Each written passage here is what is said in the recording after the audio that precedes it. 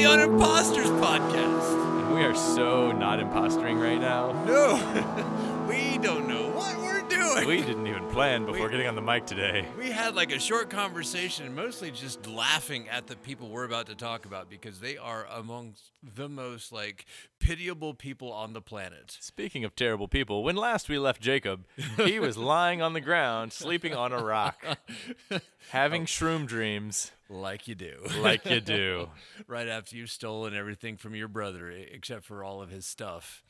And really much of anything, except for like dad's favor. And Well, and the blessing, which, well, it's a fascinating topic that we don't have time for right now, like how that whole blessing thing works. But moving on, did we cover...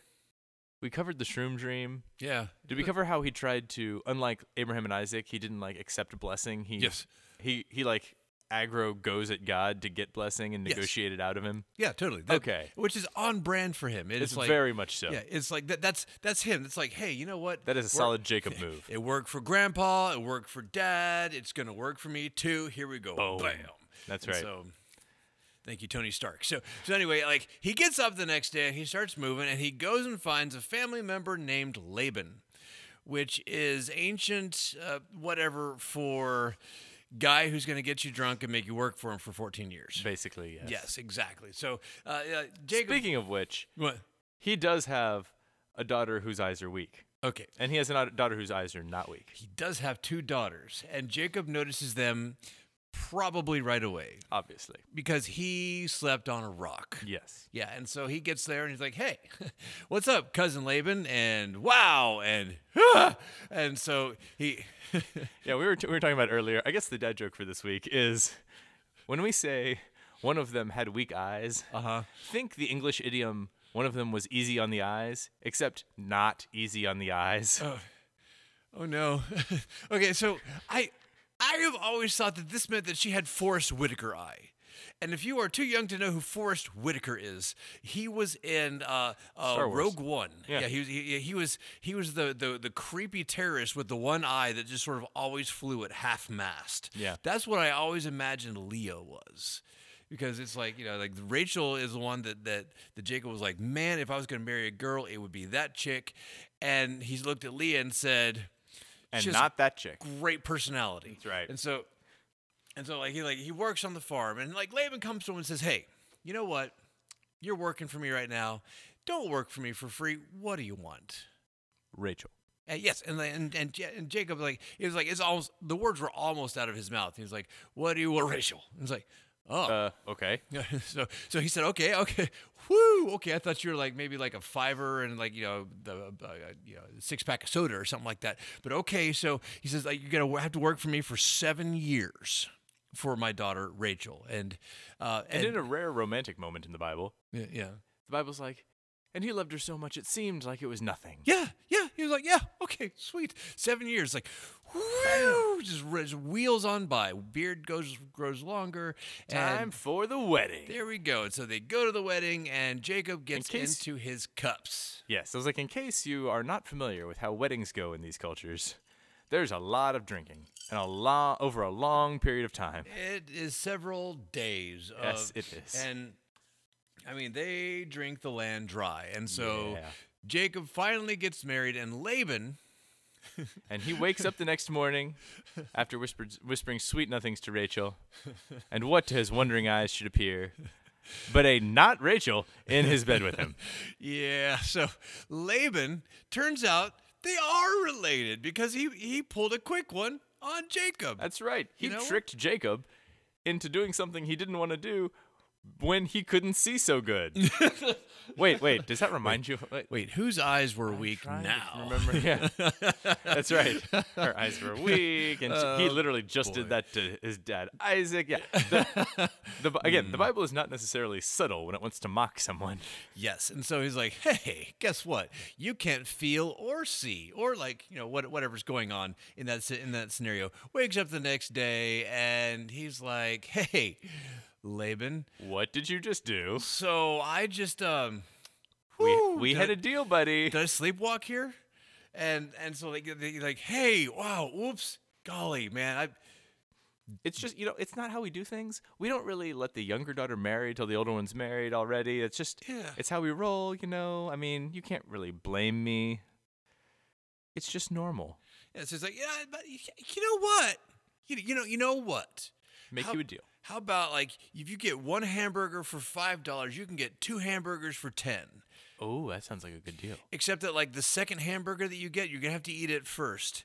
And it's gross, and it's actually a fish burger. But the second one is, like, it's actually the hamburger that you want. And so okay, so to untangle this very tortured analogy, you're going to pay $10 for that one hamburger, and I'll throw the fish burger in for free. To untangle this tortured analogy, Laban says, okay, how about this? You're still married to Leah, but... Leia. Sorry. We got on Star Wars, Leah. But now you're also married to Rachel, but you owe me 7 years of working. Wow. So he works for 7 more years. It's not quite as heavy on the romantic, like it felt like no time going by because... He had 2 wives at that point. Yeah. Whew. So yeah, he gets married, and then the focus switches off of Jacob onto his newest problem, which is having 2 wives who have grown up together, who don't necessarily get along. I don't think that Leah and Rachel liked each other. In case you find the whole sister wives thing entertaining, like pro tip, not a good idea. No, not good to marry more than one person. Just, pro tip. But 2, don't marry 2 people who, like, they know everything about each other. Yeah, I was like, have had sibling rivalry since forever. Yes, so that sibling rivalry kicks into overdrive. Oh. And so as it happens, we come to a section that I like to call dueling babies. It's not so much that the babies are fighting with each other, but it's like Jacob starts having babies with wives. But it starts with Leah. Rachel's I call it more the Oprah baby situation. Oh. Because you get a baby, and you get a baby, and you get a baby. Yes, everybody gets a baby. Except, Rachel doesn't get any babies. She eventually gets a baby. Yeah, eventually, but like, not at first. But like Leah. Actually, I'm going to grab this because these babies are awful. All right, so this is the other half of the dad joke for today. So, okay. The 12 tribes of Israel, the people's names. Yes. So one of these names is actually a name for one of my children. I'm not going to tell you which one. It's not Naphtali, okay? Because I love my child.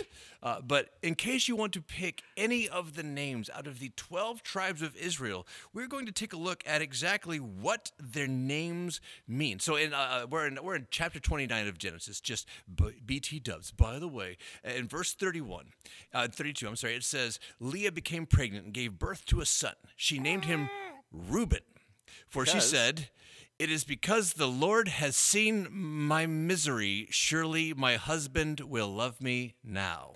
Okay, and to be clear, whenever the Bible says, like, and it was named blah because something, yes, it's either a pun or an etymology for the name. So either the name sounds just like that, just sounds like that word, or that's literally what the name means. Yes. So keep that in mind as Damien reads all of these names. So the next time you have a Reuben sandwich, you are having it is because the Lord has seen my misery. Surely my husband will love me now. Yeah. So you're having a misery sandwich, okay? All right, so, can I get an amen? Yeah, so she conceived again, and when she gave birth to a son, she said, "Because the Lord heard that I am not loved. Not loved. He gave me this one too." Bonus baby for the unloved. She named him Simeon. So not loved, this one too is Simeon. This one too. Again she conceived, and when she gave birth to a son, she said, "Now at last my husband will become attached to me." My husband's going to love me now. Because I have borne him 3 sons. Because I got 3 kids. So he was named Levi.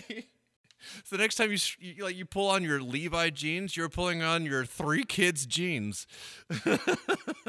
And she conceived again, and when she gave birth to a son, she said, "This time I will praise the Lord." So she named him Judah. Then she stopped having children. So for those of you keeping count at home, Leah has 4 kids. Boom. Three of them get the worst Four. names that you could give a child. Okay, it's like, I'm not loved, misery, extra kid. You know, maybe now, maybe this time. You know, so she's naming all this stuff. Which I have to say is even worse than the Roman way of naming children, where the most common names were first kid, second kid, third kid. Like, this has got to be even worse than that. Yeah, no, this is bad. At least you know who's the oldest. Yeah. If you run into like number 4, you're like, oh, okay, cool. You've got a big family. Good job, kiddo. No, it doesn't stop there, because Rachel. Yep. All this time, you're like, she doesn't not want babies. Yeah. Remember that having kids is kind of a big deal. Well, if you're in like Southern culture, it's still a big deal. But back then, it's a really big deal. Like, even if you're in a culture these days where it's a big deal, you can't imagine how big of a deal it was back then. Yes, yeah, it was huge, and it was reductive of their identity. Yeah. To not be able to have a child. Yeah, like that, basically you were defined as being the cursed one because you couldn't have babies. Yeah, so if you're the only wife of a man and you're not bearing him any children, that's hard enough. Problem. If you are one of 2 in a marriage, and the other one having the babies is the one who also stole all your Barbie dolls when you were a kid, it's worse. Yeah. And so Rachel gets really mad at Jacob and says, give me a kid or I'm going to die. And Jacob kind of says, hey, I'm making my contribution. I'm not God. I can't do these things. And so Why are you coming at me about this? And so she does something that is reminiscent of Wait, her. before we go there. Wait. I just want to give some good relationship advice to everyone out there at home. Hit me. If your wife or significant other comes to you and says, hey, how come about this? How come this is happening? And your response is, back up off me. That's an excellent way to handle a relationship. You should do that. I feel like at some point in time we're going to have a disclaimer at the end of this that says, please don't do that unless you have a really good friend who's a divorce lawyer. Okay, sorry. Let's get back to the fun part. That's a little bit like at the wedding at Cana, where where Mary comes up to Jesus and says, "Hey, do a thing. The wine's running out," and Jesus says, "Woman, yeah, what do you want me to do?" It's like, not the preferred verbiage. What does that have to do with me, woman? Yeah, no. Which hilariously is actually a very respectful thing to say in context and if you know the language, but does not come across that way in translation. No, it does not. So Rachel pulls a maneuver from one of Jacob's ancestors. Wait a second.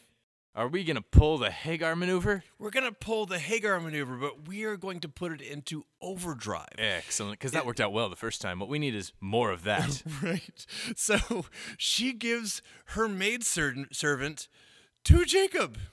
And to be wife number 3. Yeah, so we're in chapter 30, verse 3 now. It says, then she said, here is Bilhah, my maidservant, and make babies with her. I'm paraphrasing now. So that I too can build a family. Verse 4. So she gave him her servant Bilhah as a wife. Yeah. Great. Count them. 3 That's wives. 3. Jacob made babies with her, and she became pregnant and bore him a son. Then Rachel said, God has vindicated me. He has listened to my plea and given me a son. So to translate that into modern English, what Rachel said was, oh, what now? Rachel said, hey, what's up, TCU? Do you even play football? Oh, that's harsh. Fair. Too soon? Harsh, but fair. I would prefer next time if they did a better job of representing by at least putting their uniforms on before, gosh, man. like showing up on the football field. Wow. Woo! Was it a basketball score? All right, so anyway. So she named him Dan. So in case... To be clear, if you know a guy named Dan, it probably is actually short for Daniel, which means something else. But if you know a guy named Dan, and it's not short for Daniel, it's just Dan. You're like, so are you the son of vindication? It is actually related to the same root in Hebrew, but that's probably not the point we're moving for right now. Rachel's servant Bilhah considered